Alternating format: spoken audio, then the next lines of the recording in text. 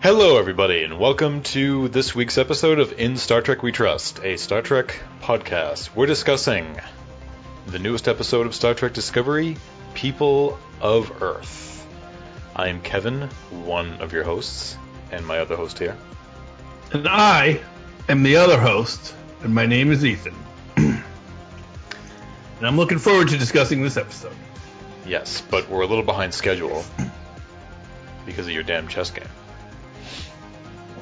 Yes, Not that I the was listeners playing need to know an about that, intense chess game. Yep. No, they do. So, I was playing a chess game. And, I thought I was done for. They had a queen over on my side, and some other pieces, like, assisting the queen in its attack, and I held it off, and I wound up actually getting checked a few times on my opponent's queen. It wound up in a draw, which I was happy with because I thought I was done for about halfway through. So I feel good about it. Yep. And here's another weird update on the chess. I think it's weird. I was watching this YouTuber who I watch, chess guy. Maybe I was watching him on Twitch. I don't know. But he was joined for a lesson by someone who has been following his channel and using his system, and it was Gordon Hayward of the Boston Celtics that was joined to get a chess lesson on the YouTube channel, which was kind of interesting. Interesting. So he's on chess.com, and he even said his username, so I can challenge Gordon Hayward to chess matches now. Although he's better than me. Maybe one day. So I should. Maybe one day I'll attempt to get into this, but I've got so many video games to play. I can't be playing. Yeah, I can't be exercising my mind right now. Yeah, anytime I can show you the basics. I mean, that's all you need to know is like how the pieces move, and that's the first step. Once you know that, you can just sit on that for a while. I don't know if we discussed this on the show when we were beginning these personal updates when you began talking about chess, but one of the things I said, I love that you're playing at chess.com, and the reason I love that is because I could be totally wrong on this. It just sounds like when the internet was new and it was becoming and it was beginning to show up in everybody's homes, like in the early to mid 90s. I so believe that like chess.com was one of like the first sites on the internet that you could just go and just play chess because there was really nothing else to do on the internet back then. You probably couldn't even play chess. You could probably just look at text games, just the notations of the game, like classic games probably. Yeah, like I'd imagine maybe at some point if you could play chess on there in the early days, it would have just been like done in like DOS or something like that. It just would have been very, very basic, very, very rudimentary. Yeah. It's fun actually. On the boards that they have, that you can pick like the super basic one, and it's probably what it used to look like. It's almost like an 8-bit chessboard, or more or less than that. It's like a Atari 2600 level. Yeah, like it's like an 8-bit. Yeah, that's what I imagine. I just imagine like chess.com was a site that probably has been around. Yeah, since like it makes sense. It's so bad, and I gotta admit, so it's a really, really good site. And they just added something new. I'm gonna give them a little free plug here. Maybe they'll sponsor the show one day. So it used to be you played against a computer and you just picked the level of difficulty, 1 to 10. And now they have this thing where they have these computer characters that you can oppose that have different playing styles and different levels. So it's much more fun to play the computer now. Before it was just either the computer would make errors that no human would ever make, or it would just destroy you. That's the way I felt. So it's nice that it's a much more enjoyable process playing the computer. So basically one day you could envision me saying at the top of the show, this podcast is brought to you by chess.com. Actually, probably not, because they already have the number 2 player in the world, and right. They'll probably soon have Gordon Hayward. So I think they're doing okay. Yeah. One day. I mean, I'm sure one day I'll take an interest. Yeah, well, if you ever come over here in person, I always have a board set up, so maybe that will intrigue you. Yeah, and for me, it's just once again playing video games. The demo for Hyrule Warriors: Age of Calamity came out the other day, and it's every bit as awesome as I was hoping it would be. And aside from that, I went back to play on PS4 Death Stranding, which I hated initially, but I decided to give it another chance, and I'm very slowly getting into it. I'm still having issues, but I'm playing it with a little bit more of an open mind right now. So, Okay. yeah. Nice. This is I know you don't have a PS4 yet, but this is if you're familiar, this is the video game with Norman Reedus.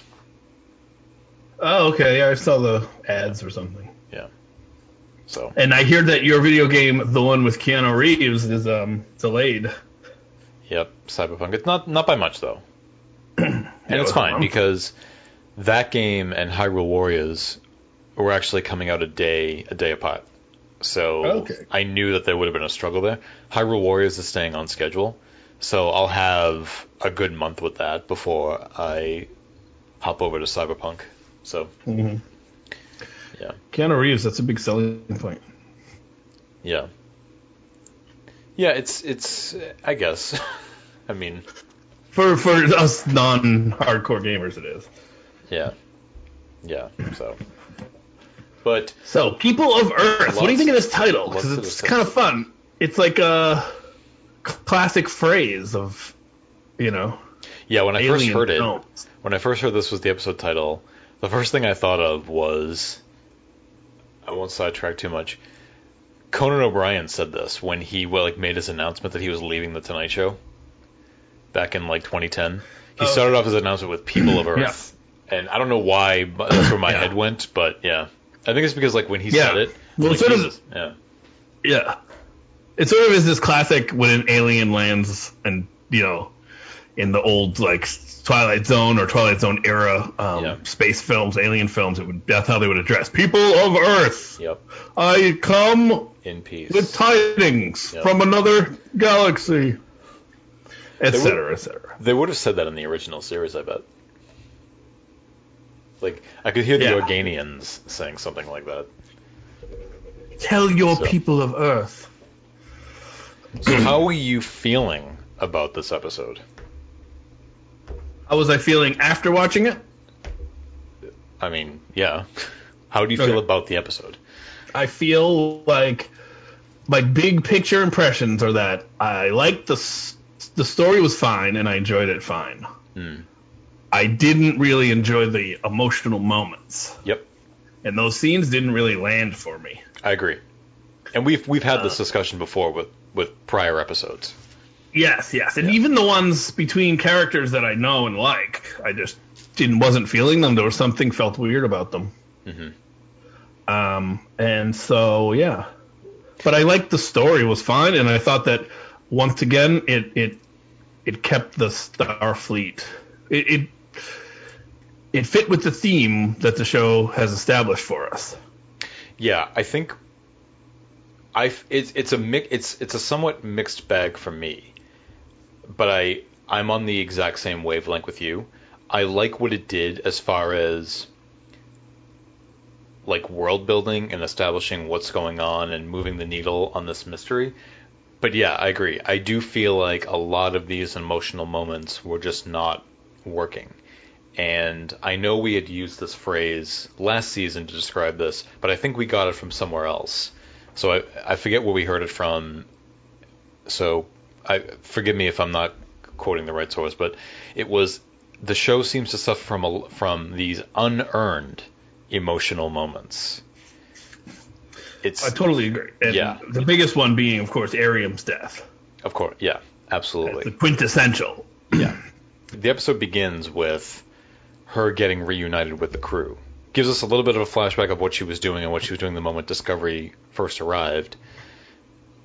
But it really begins with her being reunited with the crew. And right away, it's meant to be this sort of big, sweeping, emotional scene. I'm not feeling it just yet. And I like what you said, is it the year thing? But I also thought to myself, what if they kept Michael separated from the crew all season, or maybe through the first half of the season? Yeah. Right? That would have been nice, but the show doesn't do that. I just, to me, I think had this scene happened maybe 5, 6, 7 episodes in, I think there would have been a lot more emotional weight to it, because me as the viewer would have wanted them to find each other. I would have wanted Michael to find Discovery and vice versa. Right, So, where it's been one episode. Right, we only feel that separation. I mean, it's 2 episodes, but at the same time, oh yeah, it's still, I think to your point, it feels like kind of maybe one episode. I know what you mean. They had the time-lapse bit of Michael, and you notice her hair was different in every single flash forward? Yes, I did. That was interesting. Yep. I guess she just likes to change her hair. It's just something we have to accept. I mean, every form of art uses some way to sort of show the passage of time, and apparently that's the route they chose for this one. But I liked your idea from last week, where you just thought that, and it goes back to, had Michael been separated longer than that, yeah, you would have shown her aged. Yes. Maybe she has some gray hairs now or something like that. I would have loved that. Yeah, I think it would have been great. I think it would have been fascinating if they had done that. Yep. Yeah. But nevertheless, I mean, it was good that they were reunited. I just wish there had been some more emotional weight to it. I didn't have enough time. I feel like as a viewer, I didn't have enough time to miss them. Being together. Also, I felt that a couple things that I found interesting about it. One, you had everyone was happy to see her at the transporter room, and Giorgio was off to the side. Yeah. Watching. Yeah. That was interesting. And then the Tilly scene with Tilly and Michael, that one, I just felt like it just didn't work. Well, so I don't even know that it was the missing of the episodes or the length of part. I just felt like, ooh, this is just not a great scene. The Giorgio scene interested me because Giorgio made it such a thing to need to find Mike, to prioritize finding Michael in the first episode. And yet, for some reason, that payoff when Michael finally arrives doesn't seem to match up with, why was Giorgio so concerned with getting Michael back on board that when she's finally on board, it's like, oh, okay, I'm just going to walk. I wasn't expecting her to walk up and hug her, but something, it just didn't feel like it aligned with that properly. I think maybe what we talked about last week, how it's Giorgio, she must have an ulterior motive. Yep. Probably. And it reminds me of the scene where they were walking in the hallway, Giorgio and Michael. Yeah. And she said, I can see it in you. You've had freedom, and you can't follow these rules anymore. Yeah. So it's almost like she's planting the seed a little bit. Join me. So I like the Tilly scene, right?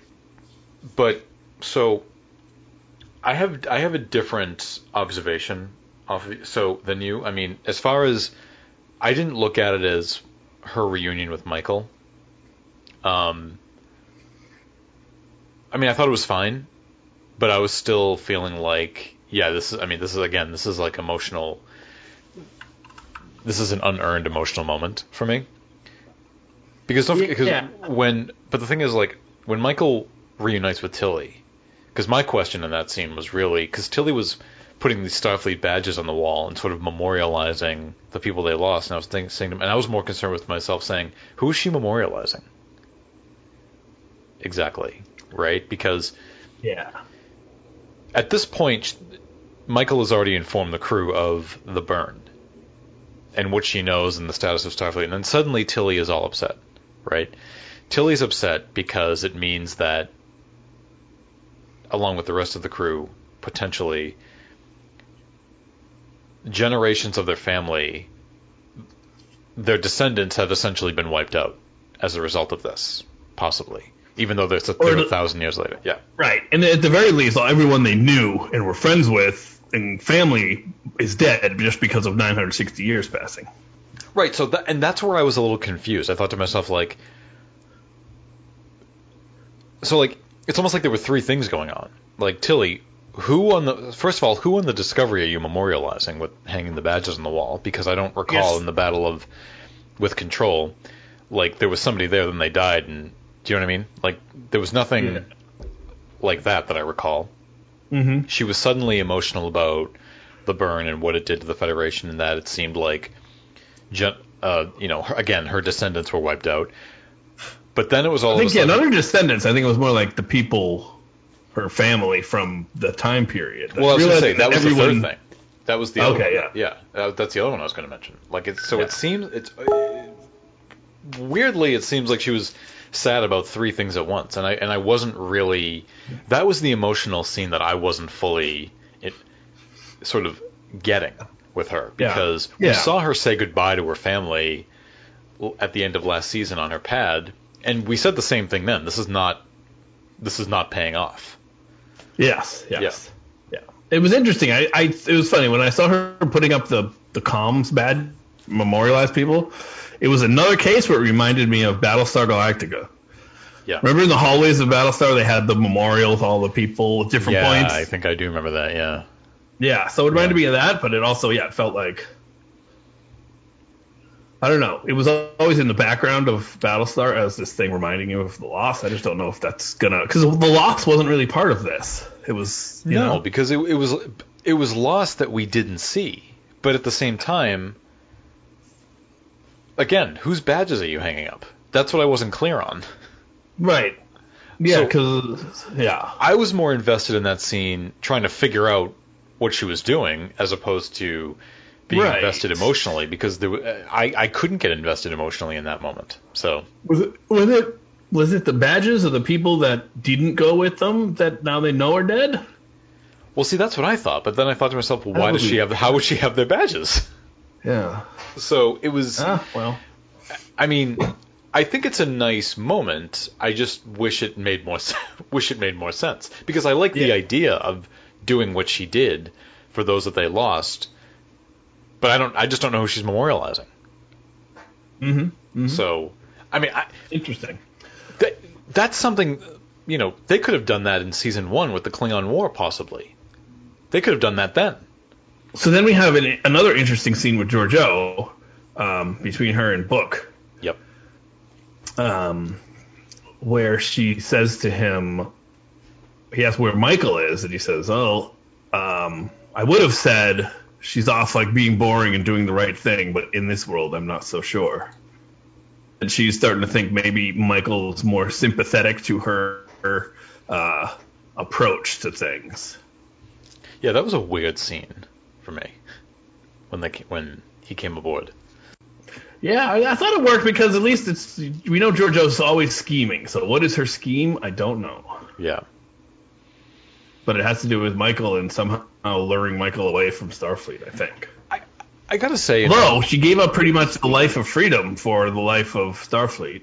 Although she seems very reluctant and not fully on board. Georgiou? Michael, yeah. Well, I was going to say with Michael, and I was getting indications of this in that scene with Tilly, I feel like...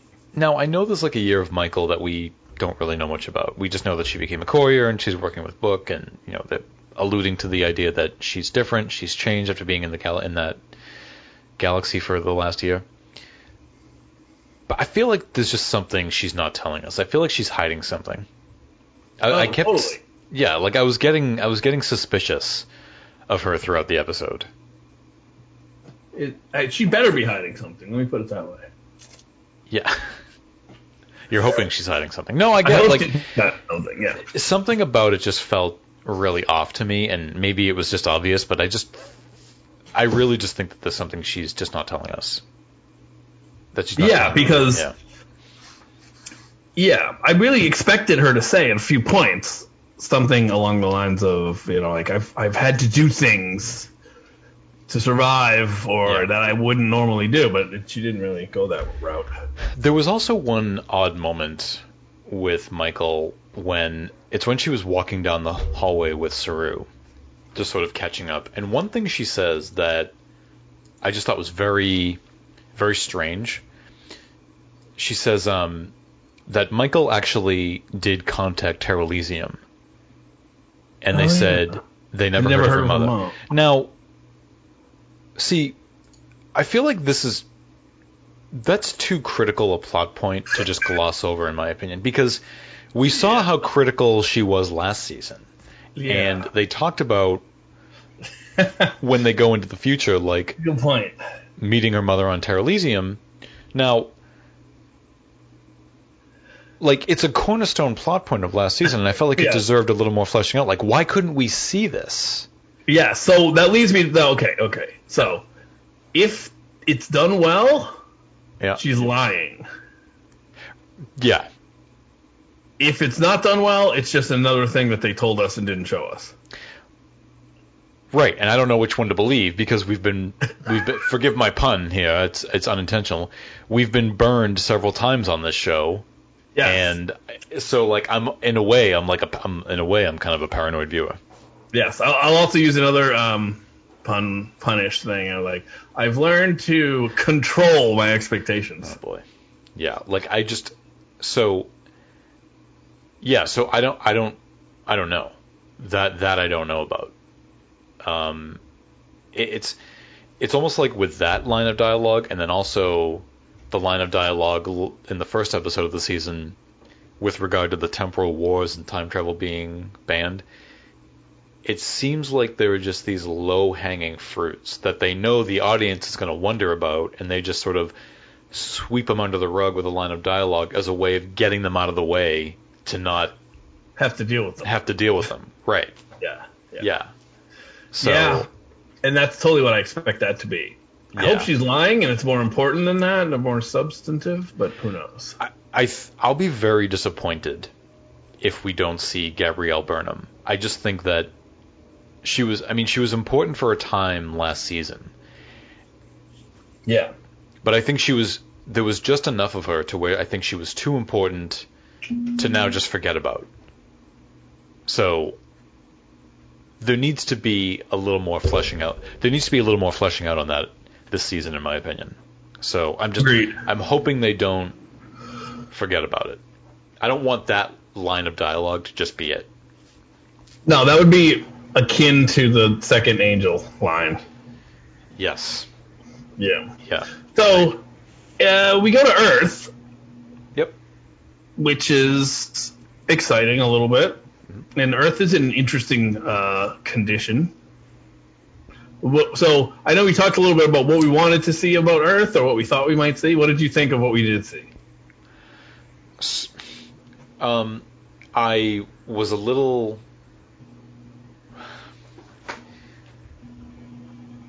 I honestly don't know. I think I was taming expectations. I was not expecting the Federation to actually be there. Mm-hmm. But I also was not expecting what we saw. Yeah. I mean, it's not necessarily a bad thing. I just think that... I mean, did you feel like it was a little allegorical? I didn't really, but what I did find was that it worked for me in that it totally made sense. Mm. When we went through, when you thought about it, and it's like, okay, so yeah, Starfleet, most of the vessels destroyed. Earth really was on its own. Right. Starfleet wasn't doing anything for it, so they had to defend themselves. And I don't know, it all worked for me. And when we saw Earth at the end, skipping ahead a little bit, but I mean, they seemed to be in pretty good shape on Earth. I mean, they had space cruise liners going under the Golden Gate Bridge, and they had flying cars, and they looked like regular future stuff. So good for Earth. But I will also say now, it didn't. So in terms of visually, it didn't look like too much of a leap from what we've seen on the other shows. No. Right. Which I think makes sense given the state of the... Yeah, but also at the same time, like, I'll also say, how can you project something that far? How can you even begin to even fathom what something could look like that far into the future, right? So... Well, yeah. Yeah. You can try, though. Right. So, it was one of those things... I was the Discovery crew in that moment because they're in this uncertain place. They want to go back to Earth because they know of Earth as a kind of safe haven, safe harbor. And so when you go back to Earth, you expect like, oh, hey, welcome back, and so that's what I wanted. That's what they wanted. That's not what we got.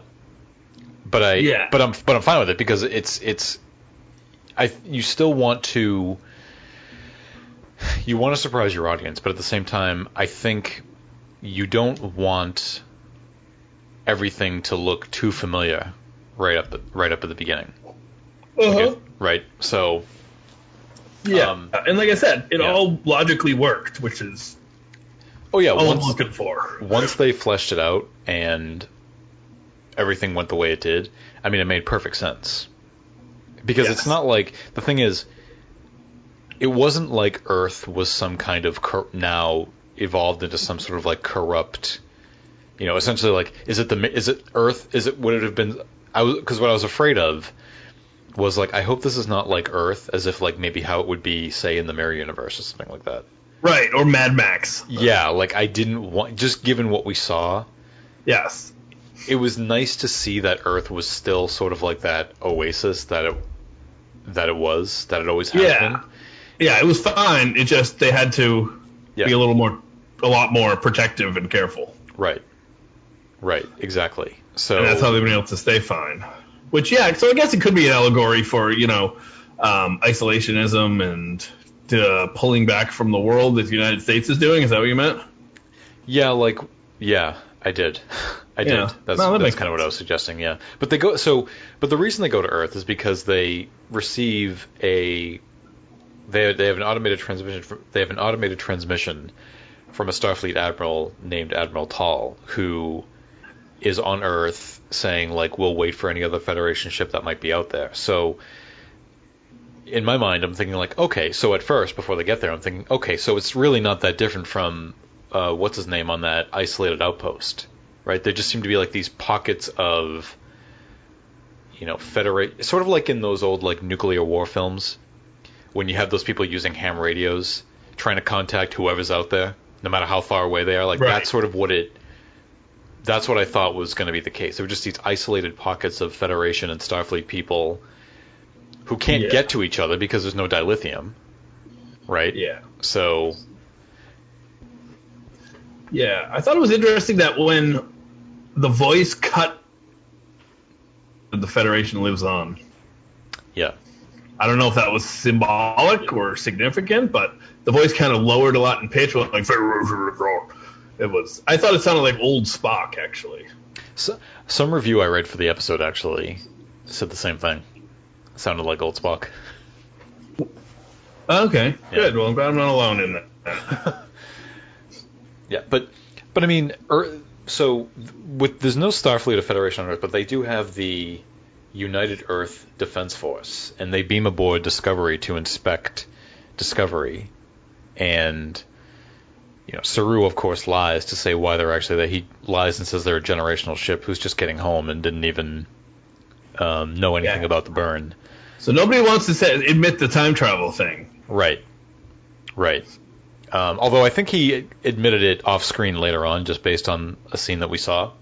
But yeah, it's interesting that they don't want to at least reveal that about themselves right away, to sort of, as a way to say like, we're not a threat or something like that. But yeah. Yeah, and I guess if it's illegal, it's good that they don't. But also, how are you going to punish someone who came from the past where it was not illegal and landed in the future where it is? Right. Yeah. So, and we learned that, as I said, Earth is still the oasis that it is. It's just now heavily protected. Yes. But it's and it was kind of cool that we had no idea until after the end when they finally got on there. For all we knew, it seemed like it was going to be a war zone or something. Yeah, like I was afraid of, as you said, like Mad Max, maybe a Blade Runner type of thing, getting to Earth. Like that's what I was nervous of, right?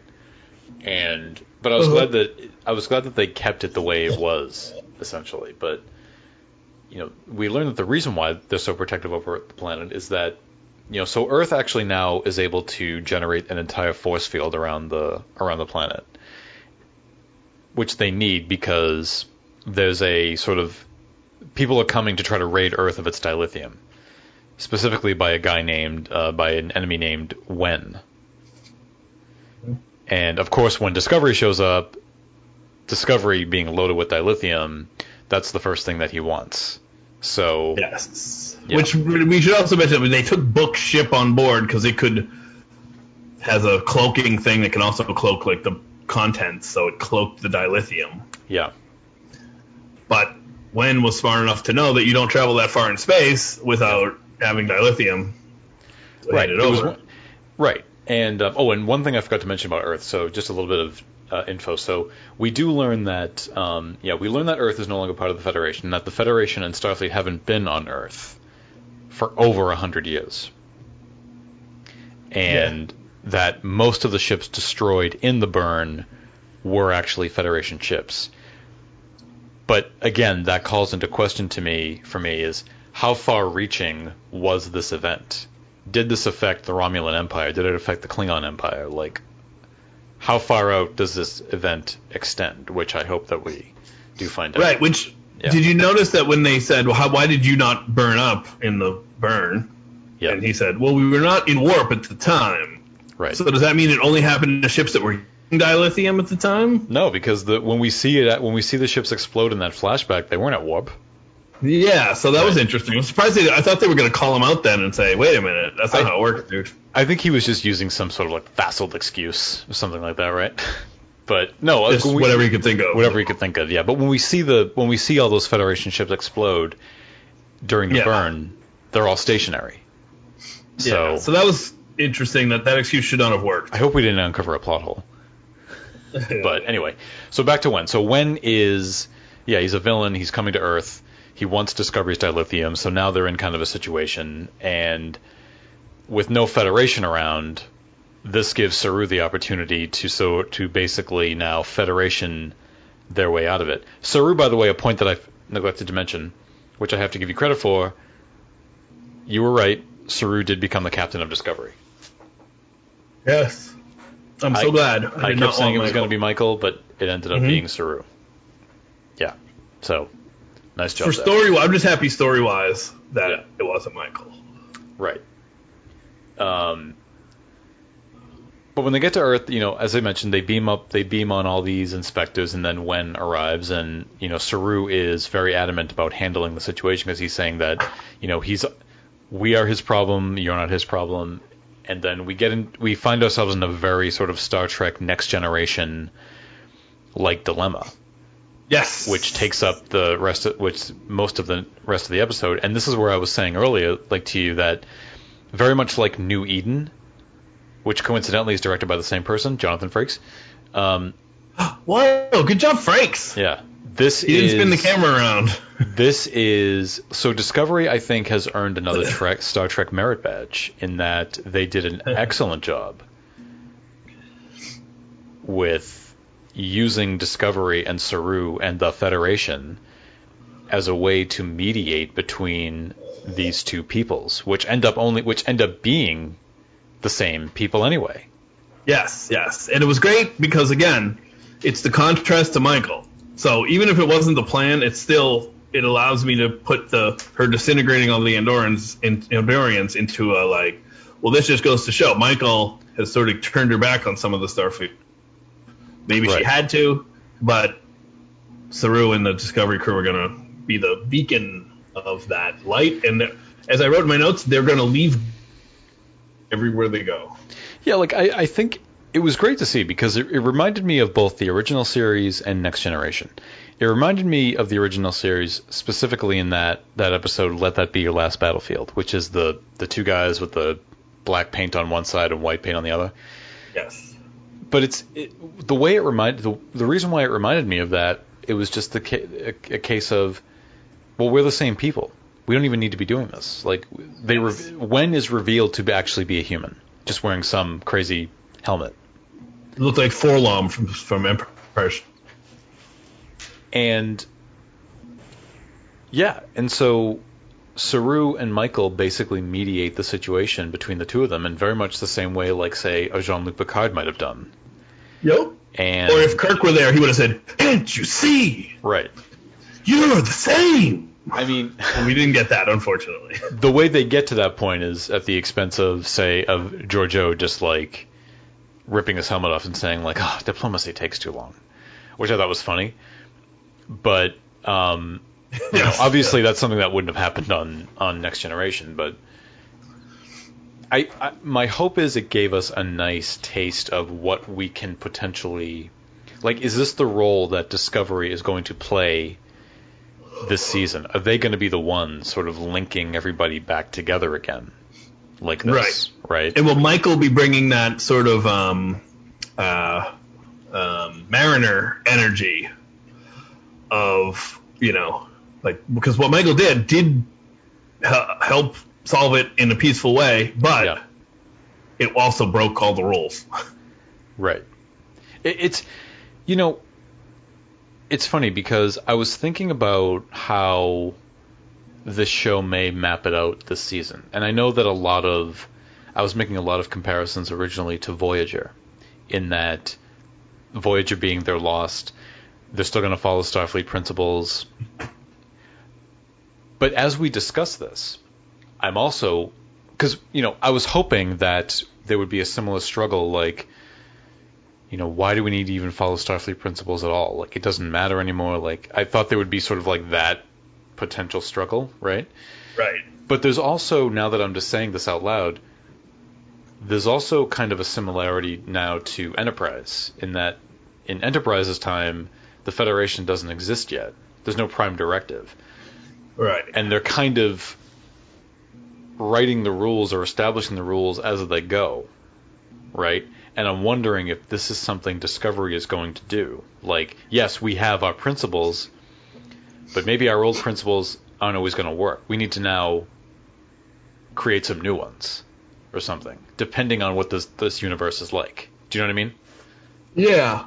Like, in other words, are they going to be? Is it basically like Birth of the Federation again?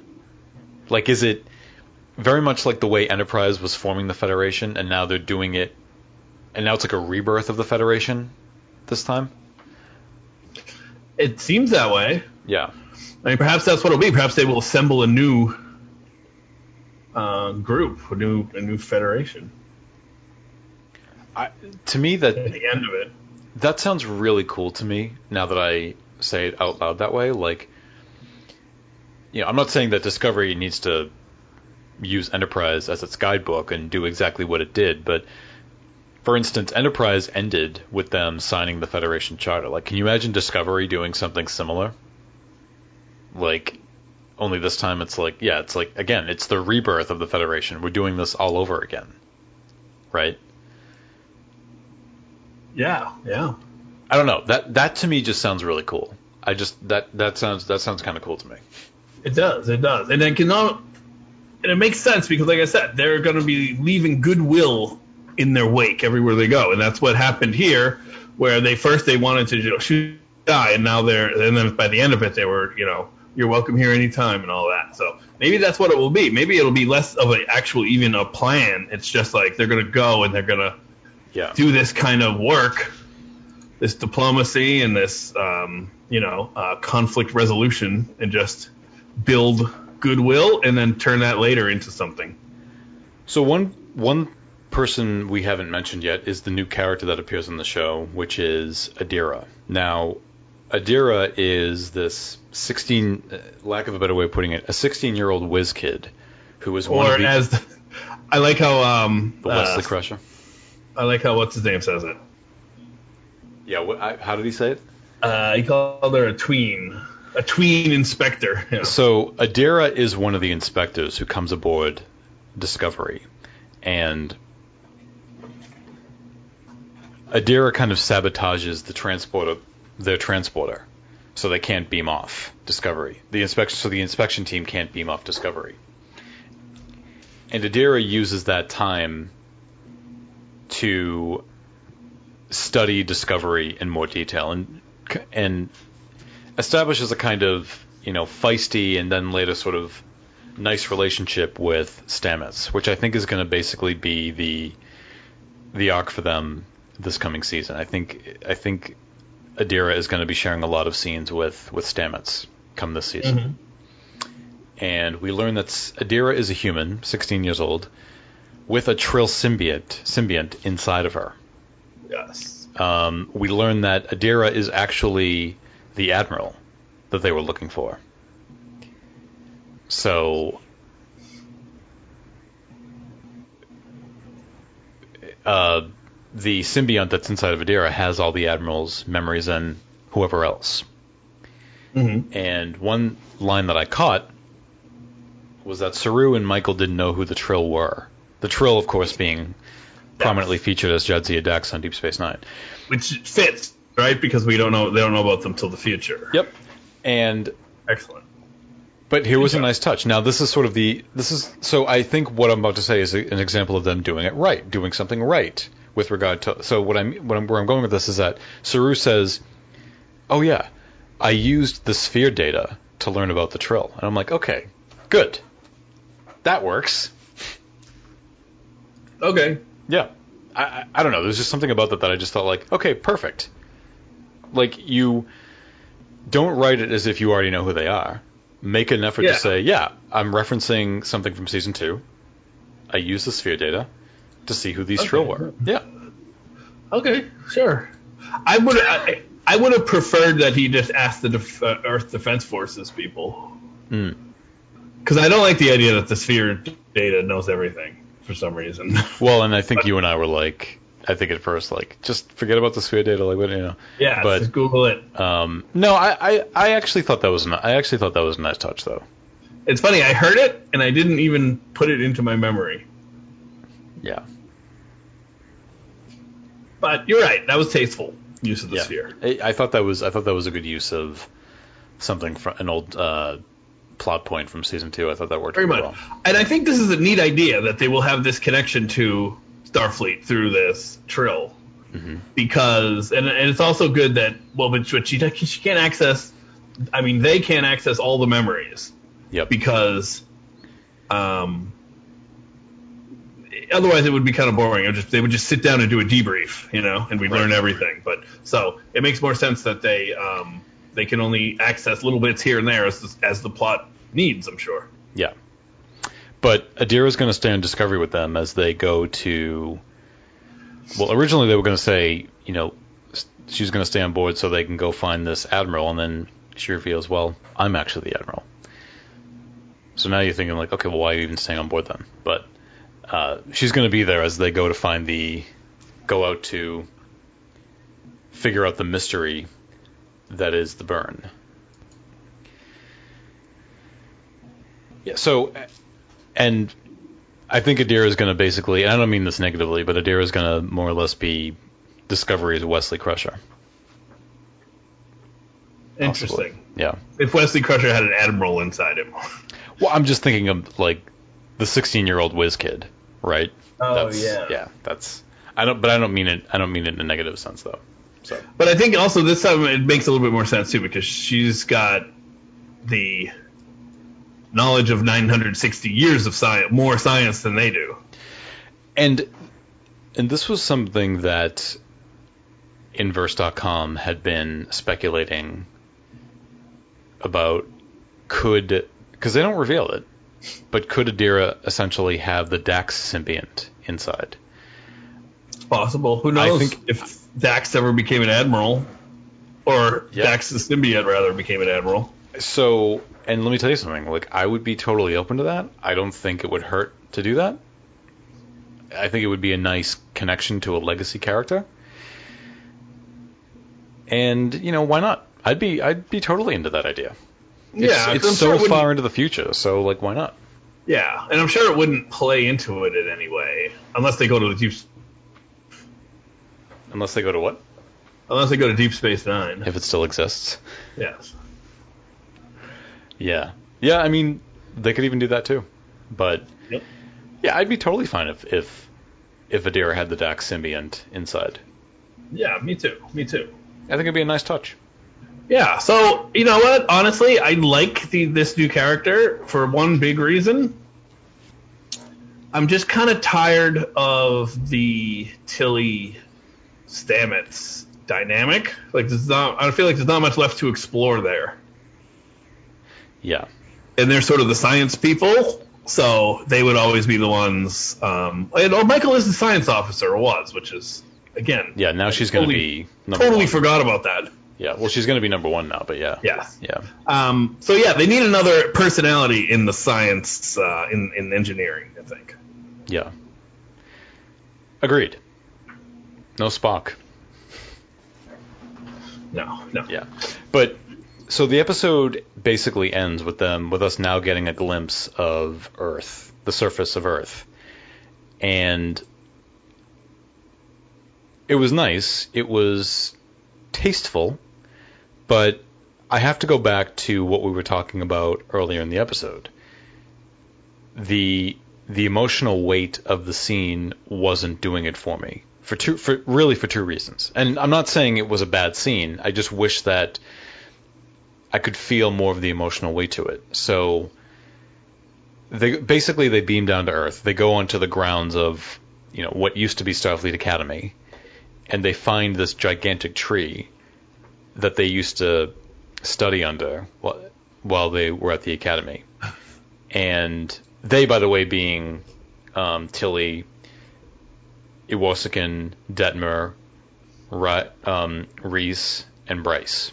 They all go down, and they're like, "Oh yeah, we studied under this tree, and these are basically, aside from Tilly, these are basically the background bridge crew that we see. Yes, the ones that we were promised we'd get more screen time last season. Yes, the actress who used to play Arian.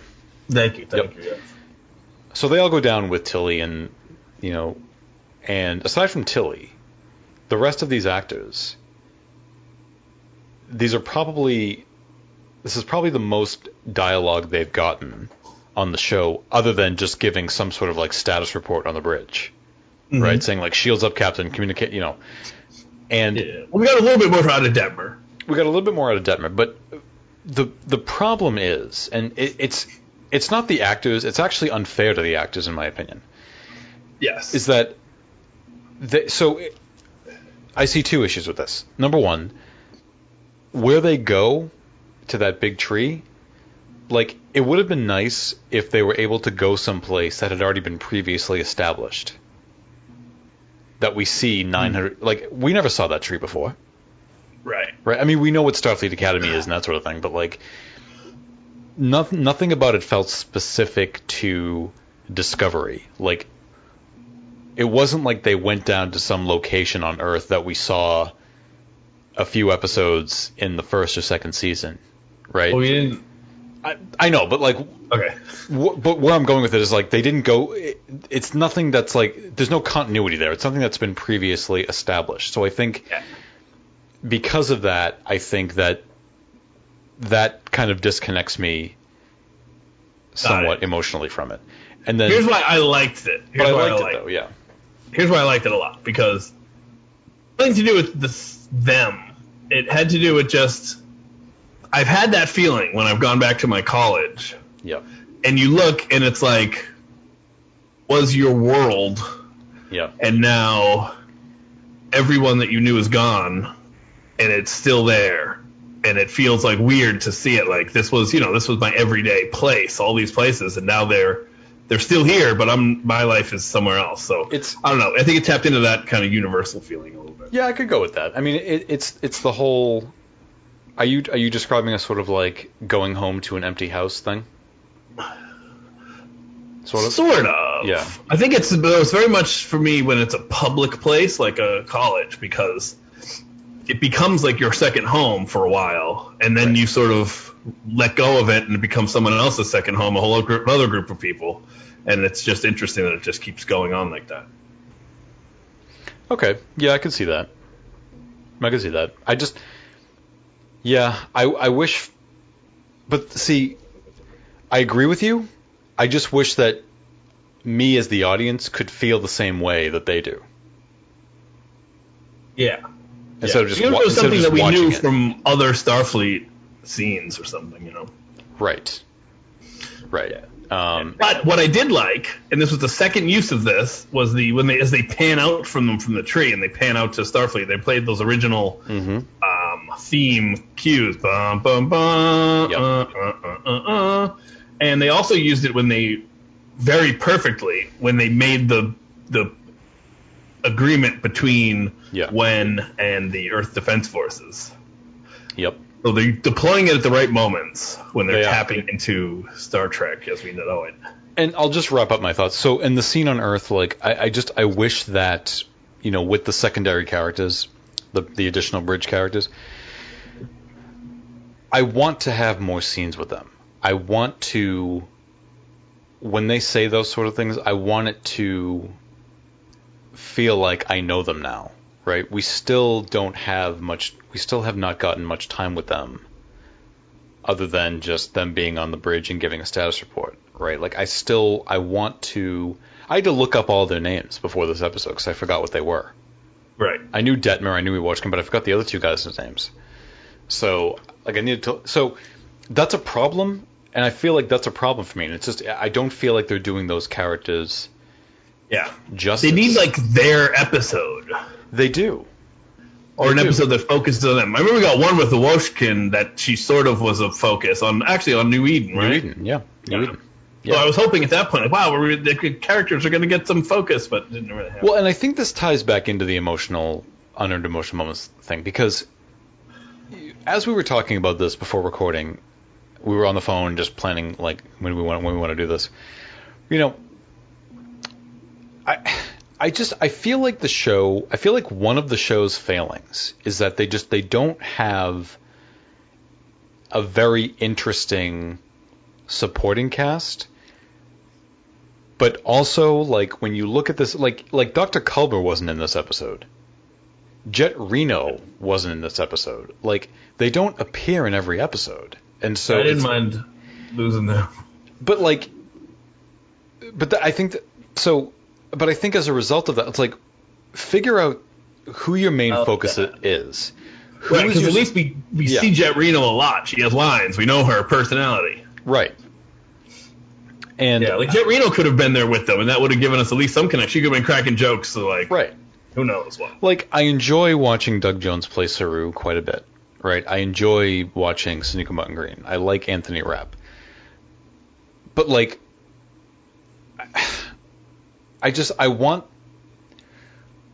It's so hard for me to articulate, but, like, I don't feel like it's a very... Compared to the other shows, even the ones after this one, I don't feel like it's a very... Aside from those names I mentioned, I don't feel like they're backed up by a very strong, compelling cast. And I feel like I only say that because they haven't we don't mean the cast is in the action. We mean the cast is in the character. Right. Like, they're not given enough to do. Yeah. And sometimes they don't even appear in all the episodes. And I think that's in and of itself problematic, but I think it's also more problematic when you only have 10, 13, 15 episodes a season. Mm-hmm. You know what I mean? So... Definitely. Yeah, I mean, it's a large cast on that show. Yes. And, yeah. This is a totally related, but also not. I would, whatever, right? Yeah. But I would like it if Tilly would put her hair back up. Okay. It's just, I don't know. The hair down bugs me. Yeah, like, what? I think it just seems out of place in Starfleet.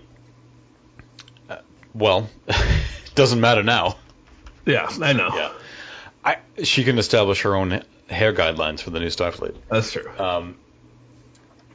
Yeah, I want to... That's a gripe I have with the show. I think the writers are sometimes unfair to the rest of the cast. And I wish they would bring them more front and center sometimes. And I would like if they maybe borrowed from Lower Decks. Right? Like, yeah. We sang the praises of Lower Decks because we thought that they did it right, and it being they were able to maintain these character arcs really well, and it all paid off in the end, and that's what I would love Discovery to do. Because think about who it is that we do see regularly. We always see Stamets. We always see Tilly. We obviously always see Michael and Saru. And we see Detmer. We don't necessarily hear from Detmer, but we see her a lot more. Right. But out of those four characters, I don't know what Tilly or Stamets' deal is now. I don't know what they're doing, arc and story-wise. As I was thinking about this, I was asking myself, like, if I run down the list of characters on Discovery, cast on Discovery, what role do they play on the show? And I don't mean like character-wise? Like, what is their character archetype on the show? What do they, Yes. you know what I mean? And I couldn't really articulate what it was. Like, what role do they play in the show with the rest of the cast? Right. You know, It's what I mean? almost like Tilly used to kind of what's his name from Lower Decks? Rutherford, No, Boimler, the other one. Boimler. Yeah, Boimler. Because remember, at first she was very much like all about the rules, and Yep. she was all about like moving up and being in the officer training. Yep. Not as terrible of a person as Boimler. Yeah.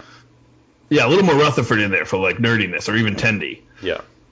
Um, I'd actually But say yeah, she's a like- little more like Tendi. yeah, but I haven't seen that in a while. Now she's kind of somber. But you know what I think it is too? I think that on Discovery, I feel like you don't have a character or characters that really sort of resonate. Right? Like you don't have like that breakout character. Like who is the Data of this show? Who is the Spock of this show? You love the Doctor on Voyager. You love Garrick on Deep Space Nine. Like, who are those breakout? There's no breakout character on this show, in my opinion. You know who it's supposed to be? It's supposed to be Jet Reno, I think, now. Right. Because, like the Doctor from Voyager, she's kind of like the little chip on her shoulder. She's a little more... Right. But we don't see her a little enough. more funnier, I guess. We don't see her enough. I know. And, I mean, do you think And she only interacts with Stamets. Yes, and like think of it like this too. Do you think there's something to be said about a show like this where the biggest breakout character on this show was only on for one season and then gets spun off into his own show? And of course, I speak of Captain Pike. It was a legacy character. And was a legacy character, but might as well have been a new. I mean, honestly, I'm still convinced Anson Mount could have been playing somebody totally different, and still would have been. People still would have wanted to. Cause I don't know. I think Saru. counts. I think Saru is the closest. I think he's absolutely because he's the like closest. firmly. Yeah, he's firmly. Yep. I could picture him on any ship crew, and he would work. Yeah. Like, whereas like you can't picture Michael imagine Michael on Picard's Enterprise. No way. I think all of the characters I used examples of from the previous shows, minus Captain Pike, and I didn't name these characters intentionally, but with this in mind, but they all serve as basically mirrors to humanity, right? Which is a perfect Star Trek character archetype, right? Somebody who observes humanity and finds humanity interesting, maybe doesn't understand humor, like things like that, right? We don't have anybody like that on Discovery. And I think Saru is close, but we don't have anybody like that. And I just think that the show does not have a breakout character that resonates with people. In my opinion. Yeah. Well, here's what maybe could happen that would be cool. Maybe Giorgio? What if Adira... all we saw of the current Earth is the ships and the boats and so whatnot. So what if Adira comes from Earth where they actually are very different? Yeah. Right? And so she is the fish out of water in the humanity, because she sees how people from 960 years ago behave and get along. So maybe that will be like her new world that she has to adapt. That would be cool. Yeah. I mean, that'd be nice. I hope. Yeah, might be what happens, might not be. Yeah, I think. Yeah, I kind of feel like when I discuss it like this, that's what I feel like is the show's one of the underlying issues of the show. I don't feel like, and it has nothing to do with the cast. It's not the cast. I just think that I sometimes just don't believe the writing does the cast justice. And totally agree. Yeah. And I mean, on Picard, right? Like, it was a small cast. I wouldn't necessarily say there was a sort of breakout character, but it was a much smaller cast. It was a much sort of, aligned show that knew what it wanted to do. I guess maybe Elnor. But even then, everybody had their own sort of character archetype. Everybody had a role on that show. I don't feel like Discovery truly has that just yet. No, I think maybe in the beginning they did. Kind of, yeah. I agree. More so, because Stamets was like the cranky scientist. Tilly was the new to the ship, like wide-eyed rookie, Yep. Yeah, so I think it's Alien Man Saru was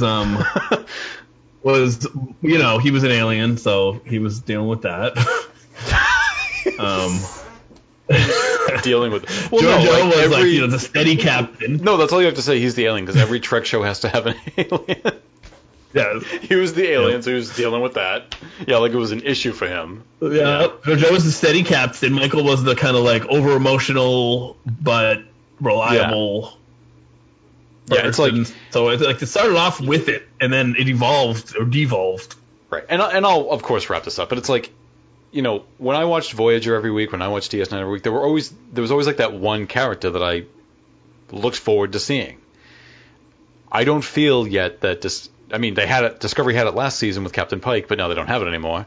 So, yeah, there's none of that for me yet this season, and I just wish that they would do something, that they would have that. So, I predict Adira will be our character that we look forward to seeing. Let's hope. I mean, there are still some characters who have yet to be introduced on the show this season, so we still have a few more to go. So we'll see.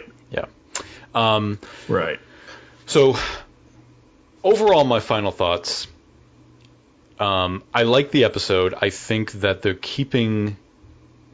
I don't feel like they're piling too much on to the show. I still feel like it's remaining pretty simple. I like that this episode felt like kind of it felt kind of like a Planet of the Week episode, with the crew showing up to a strange new world through the force of their own ideals and making it a better place. I find it really intriguing that this strange new world is actually Earth. It's their own backyard. Yes. Yeah. Yes. I agree. Yeah. I think it's bringing the Trek, ideals that we want to see.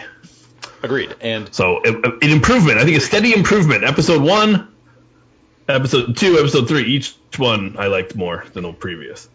Yeah, and one last point. So I was thinking about how, over the course of the last few weeks, like how I feel about the state of the future and like this whole dilithium subplot, like having detonated and dilithium is in short supply. And I'm thinking like and I'm like, it's such an odd choice. Like why would they even do that?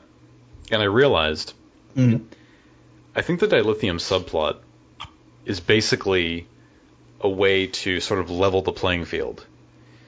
It's a way of getting around the idea that Discovery is a ship that's 930 years out of date. They've got a spore drive. Yeah. They've got dilithium. They can get around. Nobody else can. Right? I mean, you obviously have like... it's sort of, otherwise... Yeah. Otherwise, people would just blow them out of space the first time they had an encounter. Absolutely. So... I think good point. Yeah, so at first I thought like that's kind of weak sauce. That's all they could dilithium. What?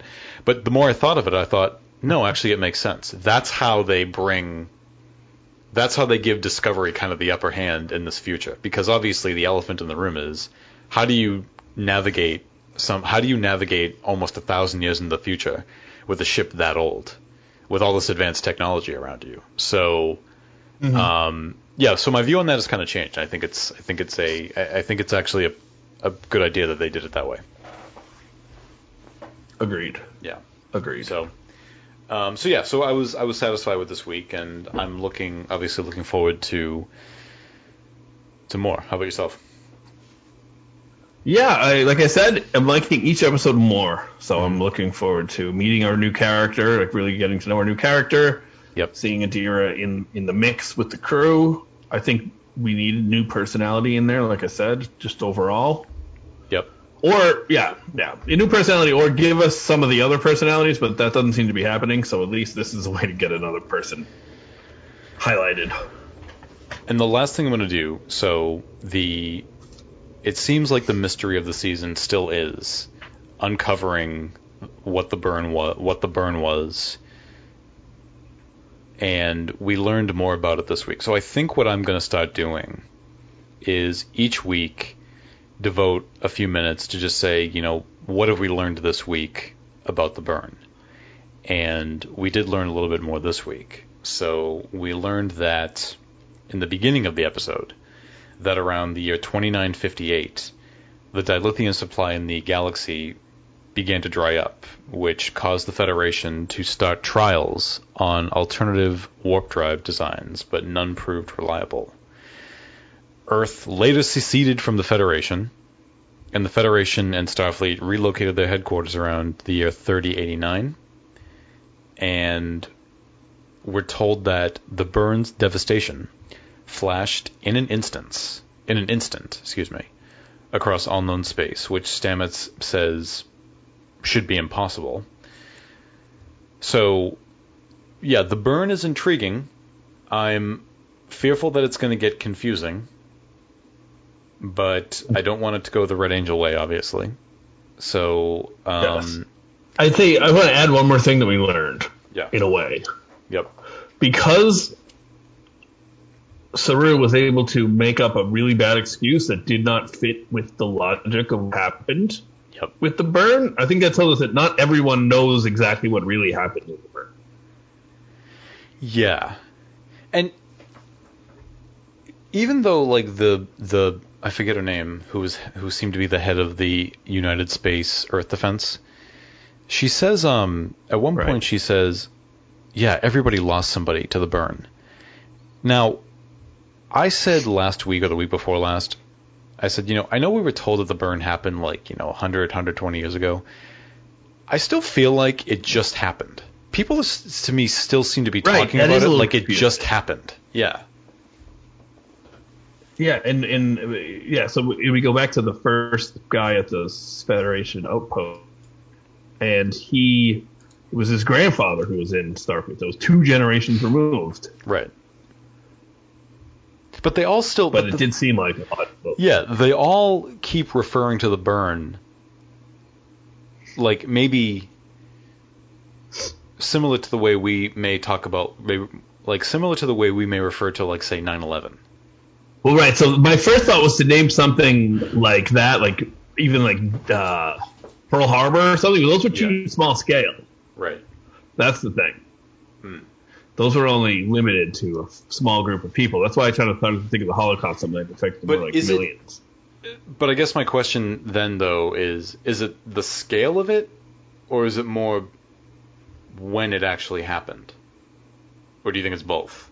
I think the scale of it makes it resonate. I think if it's large scale, it resonates through time more. Yeah. But you make a good point. I think it's written in a confusing one. It's written like it's written as if the people who were talking about it remember it happening. We're there when it happened. Yes. Right? That's what it... Yeah, because we said we all lost someone. It feels more like people talking about coronavirus or something. It's happening right now. Yeah. I lost my wife. I lost my kid. I lost my parents. Right. Not like my great-grandfather died. So, yeah. So that... Now, again, I don't know if that's... I have no way of knowing if those specific words are being... If it's being said that way for a reason. We have 10 more episodes to find this out. Possibly. I mean, I don't know if it's going to go into next season. But... Yeah, I it's obviously questionable. I want to know. We all want to know. So, if I was to speculate, I would say that... I mean, I like your idea that Book may somehow be involved in it in some way, but I just feel like, at least right now, and it's just purely based off the way they're talking, that the burn to me seems like it happened much sooner. than it actually did. But it's solely just based off the way people are talking. It's solely based off language. So. Yeah. All right. Well, I guess that's gonna do it for this week. And we'll be back next week. We'll be back next week to discuss the next episode of Discovery, which is going to be titled Forget Me Not. And I've just got one very quick news item. So next month is going to be a month-long Star Trek celebration on Amazon.com. So CBS, Paramount, and Amazon and IDW Publishing are going to join forces on exclusive offers and products. So, just to read a quick sentence here from StarTrek.com. So, throughout November, fans can get free digital Star Trek comics from IDW Publishing through Amazon's Comixology. I can't even say that word. When they spend $25 or more on select Star Trek products on Amazon.com. Wow, well, good for Star Trek for trying to do something, marketing-wise. This is two things.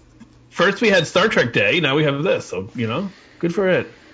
Yeah, I feel like they don't, maybe I could be totally wrong, I just don't know if I follow it well enough, but I feel like they don't do enough like exclusive offers and stuff like with the Star Trek comics. I feel like they don't place enough emphasis on the Star Trek comics.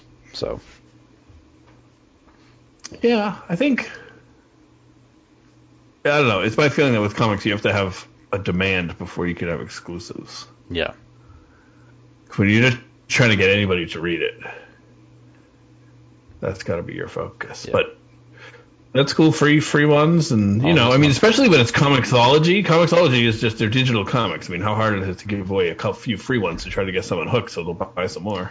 Yeah, well, and especially now because I know in the past it hasn't really been, like when I say past, like pre-Discovery, but a lot of the comics and even books, novels that get released in this era of Trek, they make it canon.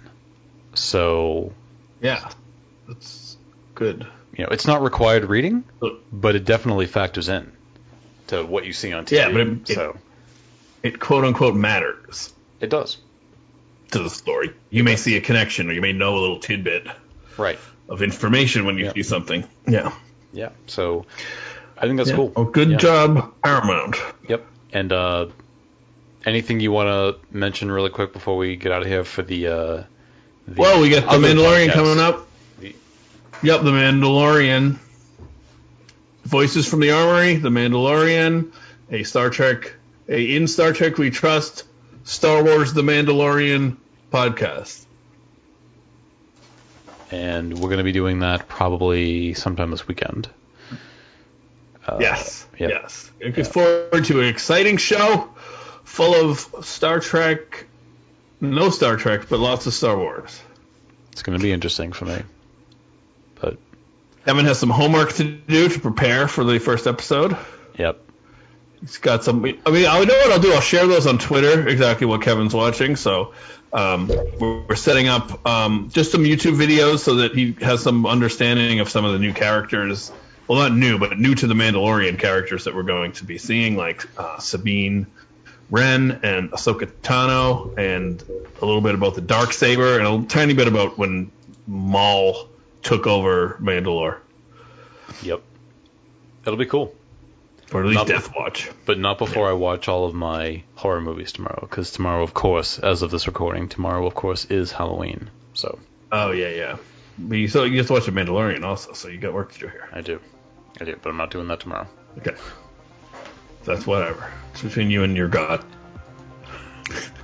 My Star Trek god. All right, and anybody listening, you can tweet us at Star Trek We Trust on Twitter, and you can email us at instartrekwetrust@gmail.com. We read everything. Or, for all your Star Wars concerns, Armory Voices at Twitter. At Armory Voices. Do you have an email? On the old tweeter. No. Yes, but I don't know what it is. Well, you leave them in suspense. You have to listen to the Mandalorian podcast. Yes, exactly. Exactly. Yes. All Very right. good. Later, skaters. Peace out.